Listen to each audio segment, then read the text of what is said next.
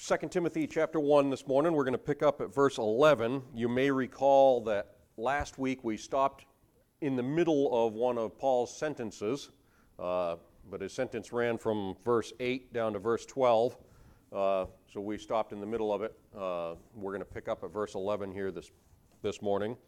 We're going to go down to verse 14, and we're going to take a look at Paul's commitment. And if we're all there, I'll read it here. It goes like this. 2 Timothy chapter 1, verse 11. Whereunto I am appointed a preacher and an apostle and a teacher of the Gentiles, for the which cause I also suffer these things.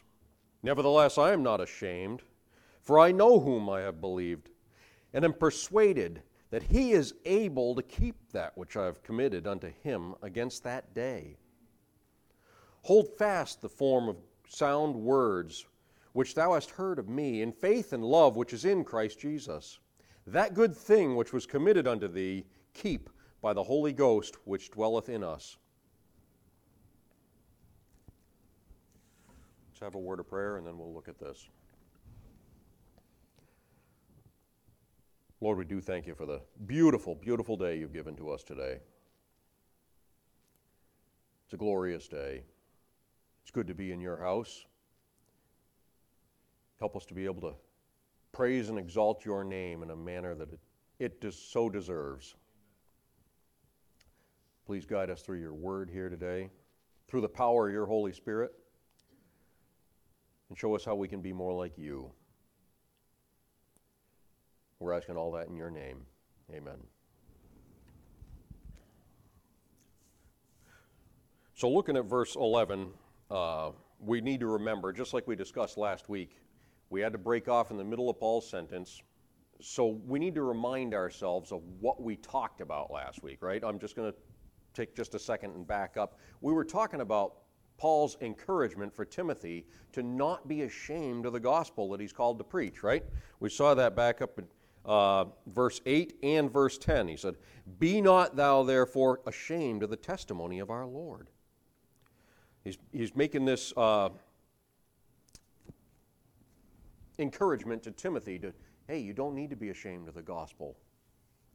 And Paul himself is dedicated to it. We're going to see that when we get to verse 12 here today. And that's the reason why Paul has suffered some of the things that he's suffered. That very gospel.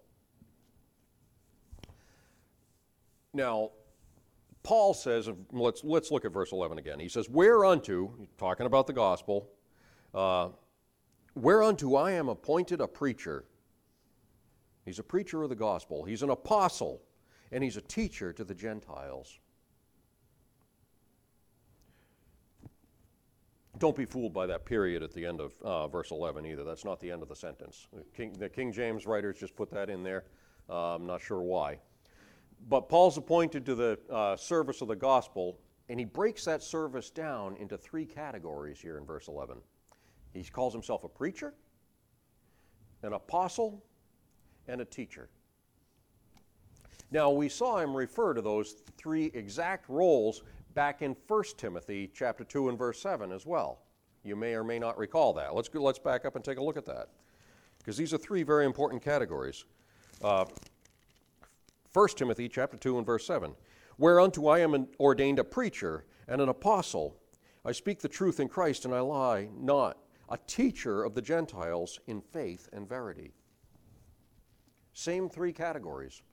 And that jives very closely with what Jesus said to Paul when he got saved. Remember back in Acts chapter 9, specifically verse 15, Jesus is talking to Paul. He says, or he's talking to Ananias actually, and says, "For he is a chosen vessel unto me to bear my name before the Gentiles." Describing Paul.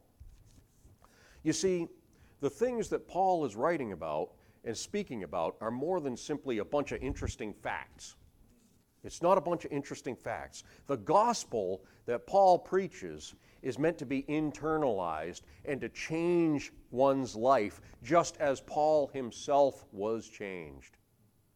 And I've gone over it and over it and over it, how Paul is probably the most changed person by the gospel that I can think of. 1 minute, he's hunting Christians. The next minute, he's struck down blind, spends a couple of days blind. Ananias comes to him, preaches the rest of the gospel to him, and now he's the apostle to the Gentiles henceforward. That's a changed life if ever there was one. We'll talk about that more later. I'm not done. I'm going to continue talking about that probably for the rest of my life. Now, Timothy, he might not be an apostle in the same sense that Paul was, but he's still called to preach, and he's still called to teach, just as you and I are as well. By the way, if you're looking for something else to pray about, Friday I had a good opportunity to share that gospel with a gentleman who works here at Smith's Medical in Keene. I happen to have a gravy job. I came to Smith's Medical, talked to this young guy Marcellus, and was able to share the gospel with him.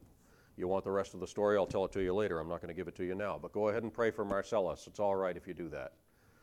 He just got a simple gospel message delivered. He didn't make any decision or anything, but be praying for him.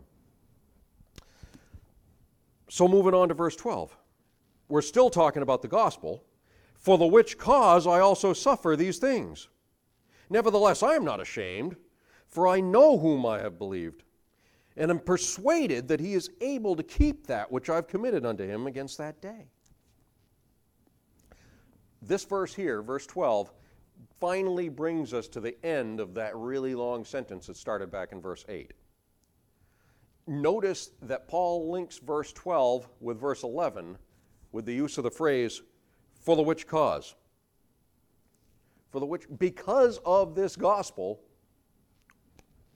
because of Paul's role as a preacher, apostle, and teacher, I suffer these things. Isn't that interesting? Because Jesus Christ himself called me to be a preacher, an apostle, and a teacher, I suffer. Paul's service to Christ and to the gospel drew opposition. Just as we looked at last time. You may recall we talked about it a little bit when we were at verse 10. He talks about that a little bit. By the way, the Greek word for suffer here is pascho, from which we get passion. We think of the passion of the Christ. Churches put on passion plays, right? Intense suffering is what we're talking about here. You see, Paul's preaching was anything but prosperity, health, wealth gospel like you can see on TV. I don't have to mention any names. You all know what you turn on the TV right now, I guarantee you can find one of them. Any day of the week you can find one of them. That's not what Paul was preaching. Because of what Paul was preaching, he was suffering. Now, Paul predicts struggles and pain for people who live by Christ's gospel. Struggle and pain. You can read about Paul's troubles if you care to this afternoon. You'll have time. It's a beautiful day. Get a lawn chair. Sit out on the lawn. 2 Corinthians chapter 11, verse 23, down to 2 Corinthians chapter 12 and verse 10. If you care to read it yourself, that's where Paul really goes at length to describe, hey, here's some of the things I've suffered in service of the gospel. It wasn't easy for him. And when Paul's speaking of suffering right now, I can only think that he's probably speaking of his time as he's sitting chained in the Mamertine prison awaiting execution. He's waiting for the head man to come. That's what he's doing while he's writing. That's why he's writing 2 Timothy. He's got a few hours, he's got a little bit of time before the guy comes to cut his head off. I'll write off one more letter to my buddy Timothy. That's basically what this is. And we'll see when we get down towards the end of the book, many of his friends have betrayed and deserted him. We're going to see that next week when we get to verse 15. We see that people have deserted him. They've left him. We'll see it again when we get to chapter 4, verses 14 to 16. He talks about other people who have left him. Paul's discouraged here. Everybody's left him. He's about to die, and he's writing one more letter to encourage Timothy. But in spite of all that, Paul's still not ashamed of that gospel. In spite of all the suffering, he's still not ashamed, and he gives 2 reasons why he's not ashamed. And by the way, both of them are no doubt meant to buoy up Timothy's faith as well. First of all, Paul claims a personal knowledge of God in Christ Jesus. He says, "For I know whom I've believed. I know him." I like to think of this, and a lot of people do too. I'm not the first one to do this. I like to think of this as Paul's great committal. This is, I know whom I believed. He's on death row. He's about to die in just a couple hours. But God is faithful. I know who I believed. And that person that I believe is faithful. And he's not going to let down those people who look to him. He's not going to let you down. And that realization offsets Paul's suffering, you see.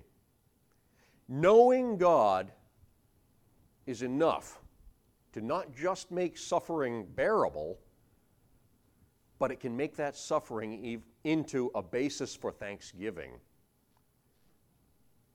How do I know that? Let's turn to Acts chapter 5.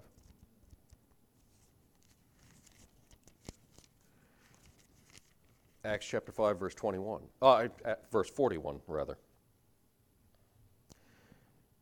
Now, what we need to understand here is that the Jews are trying to kill Peter and John for preaching the gospel.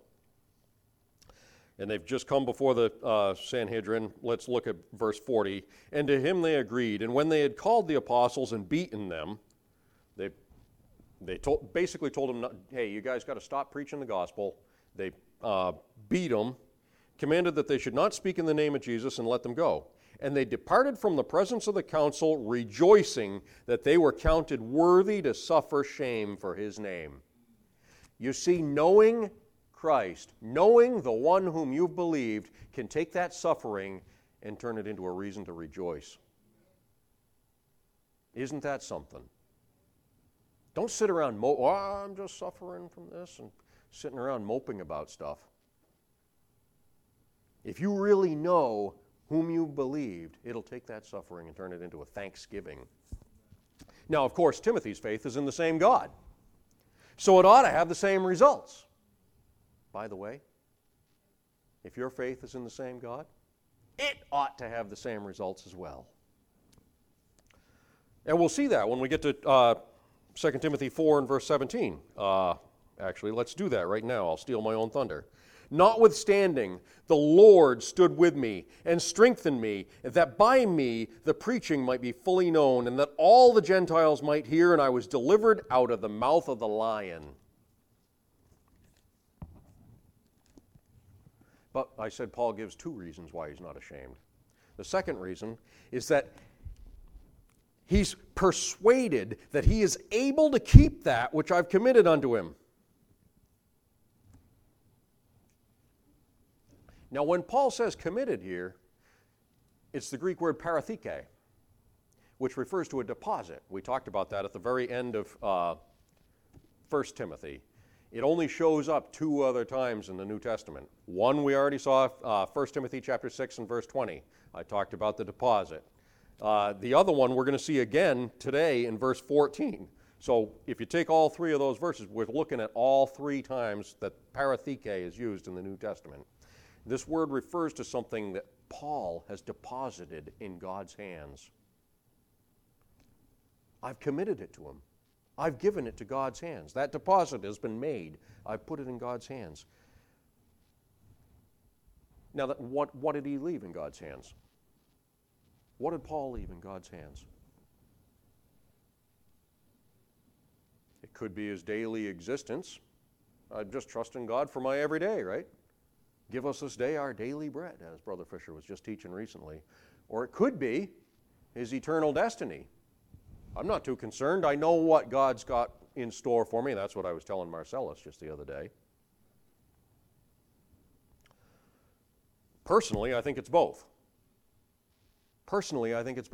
I'm trusting God for my day-to-day, and I'm trusting him to take care of me in eternity as well.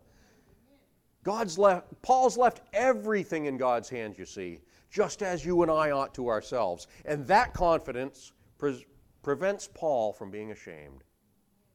I don't need to be ashamed of the gospel. I know whom I believed.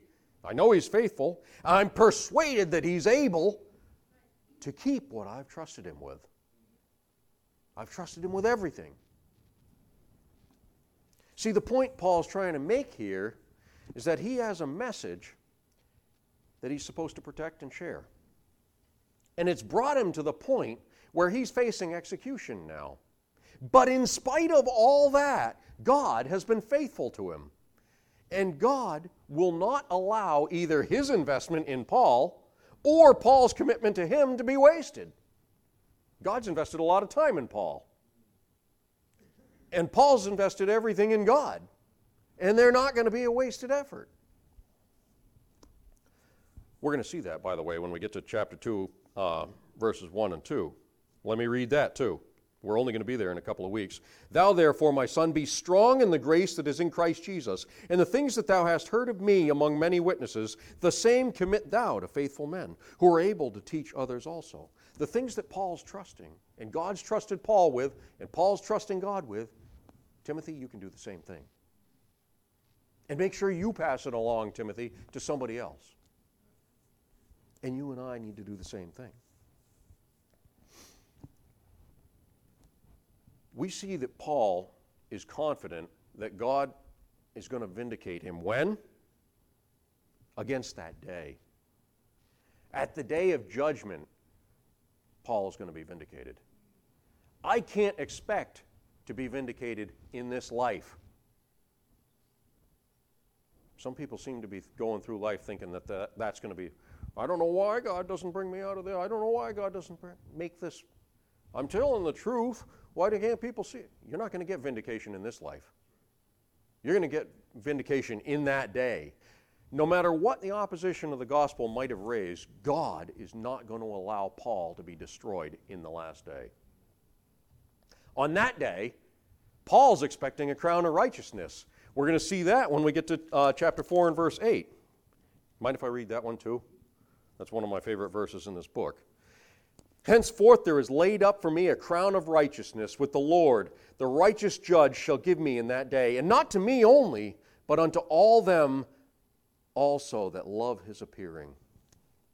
See, I know I'm getting one of those too, because I love his appearing as well. I'm looking forward to the crown of righteousness. That's one of the most blessed promises I know of in the New Testament. That's one of the hopes that brightens Paul's day, you see. Paul's on probably his last day on earth as he's writing this. And that thought brightens his day. Moving on to verse 13. Hold fast the form of sound words which thou hast heard of me in faith and love which is in Christ Jesus. So now we're done with Paul's long and complex sentence.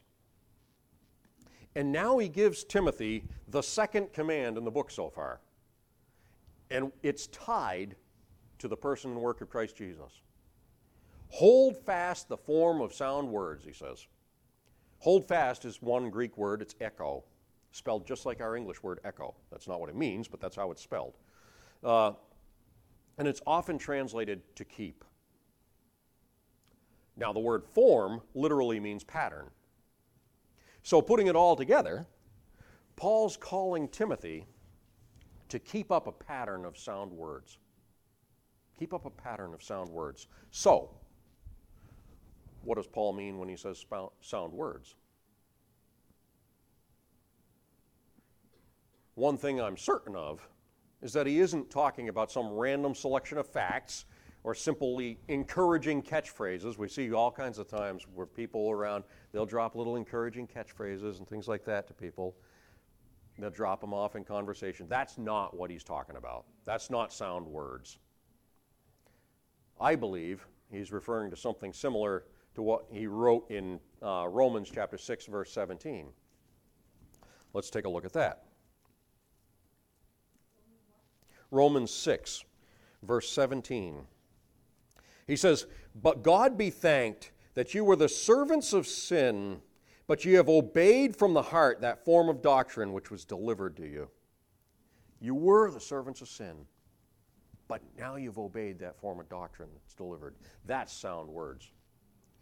See, Timothy has worked with Paul for over 10 years now. He's heard many of the things that Paul's taught and what you and I are reading right now today. And that is the pattern that Paul wants Timothy to follow. Timothy, this isn't the first day. You've been with me for a long time. You've seen how I operate.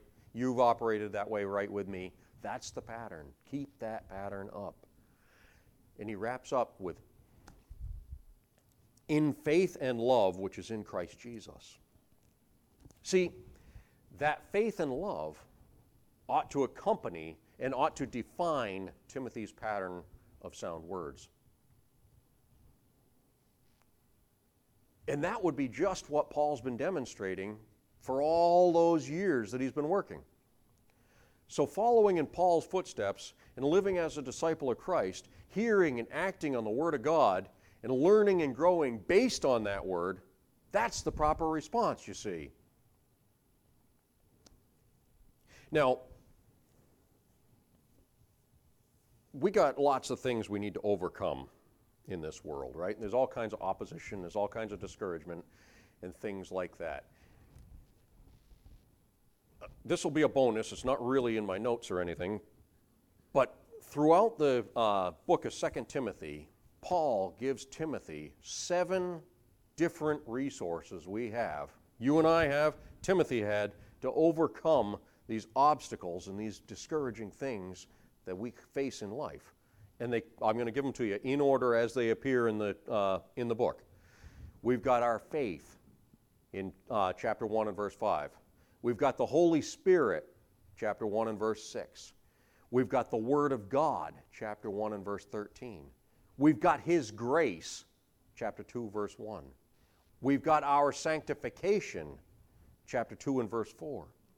We've got His faithfulness, we're going to look at that, chapter 2, verse 15. And we've got our reward that's promised, chapter 4 and verse 7. Do you think God is going to cash in on all those things that He's given us? Just, well, it's a lost cause now. That's the confidence that Paul has. All these things that he's listing out. This is how I know you can overcome, Timothy. So verse 14, we'll wrap up with this verse. It says, that good thing which was committed unto thee, keep by the Holy Ghost, which dwelleth in us. This verse more or less repeats the idea from the previous verse, doesn't it? But there are some other interesting things here.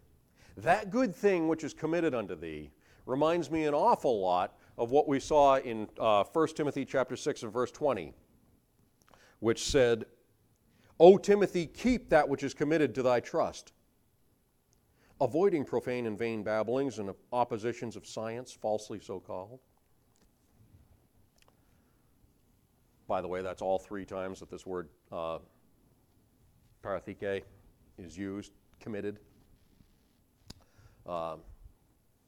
It's almost exactly the same in the Greek, that keep that which is committed to thy trust. But notice a difference between verse 13 and verse 14, though. In verse 13, Timothy's told to keep the pattern of sound words. In faith and love which is in Christ Jesus, it says. In verse 14, he says, keep the good thing which is committed unto thee by the Holy Spirit, the Holy Ghost that dwelleth in us. We've got 2 different personalities working here. We've got God, to whom Paul has committed everything that we've seen earlier. Then Timothy can keep that which has been committed to him through Christ Jesus. And now we're told, keep that which is committed through the power of the Holy Ghost. We've got all 3 working.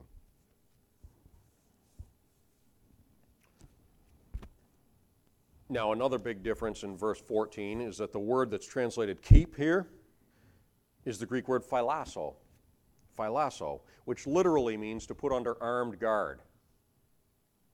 It means to put under armed guard. Now, here's where I kind of have a gripe with the King James here. The King James translators here In verse 13, they translated hold fast, which literally means to place in a keep. The keep in the castle, that's what it literally means. Verse 14, they say keep, when it actually means to hold it under armed guard. Different. What's the big significance, you say? Well, this word philasso is only used 5 times in the New Testament. It's a very specific word. It always, always, always is used to guard against something. Guard against something. In Luke chapter 12, verse 15, guard against greed, Jesus says. 1 Timothy chapter 6 and verse 20, which we already read a couple of times today, guard against false knowledge. 2 Timothy chapter 4 and verse 15, it's guard against Alexander the coppersmith, who did Paul some harm. 2 Peter chapter 3 and verse 17, it's guard against deception. And in 1 John chapter 5 and verse 21, it's a guard against idols. Every single time, it's guard against something that's coming in. So I'll ask you a question, and hopefully this makes it into a practical way. Did you know? I'm going to make a statement and then I'll ask you a question, all right? Did you know the church isn't always a safe haven? We hear so much in the world today about, well, we need to have a safe place, we need to have a safe place. The church is not a safe haven. It's always being threatened by various things, isn't it? We cannot afford to just sit in the pew and go to church. We need to be absolutely certain that what is going on in church is sound words. The good deposit is the good doctrine that Paul is trusting Timothy with, the pure gospel. See, Paul knows that Timothy by himself is not up to this task. Neither are you, neither am I. In order to be successful, Timothy's going to need God's support. And God is present with those who are serving him. The only way that Timothy is going to be able to guard that good thing will be to be in the power of the Holy Spirit. Flesh and blood cannot do the work that the church needs to do.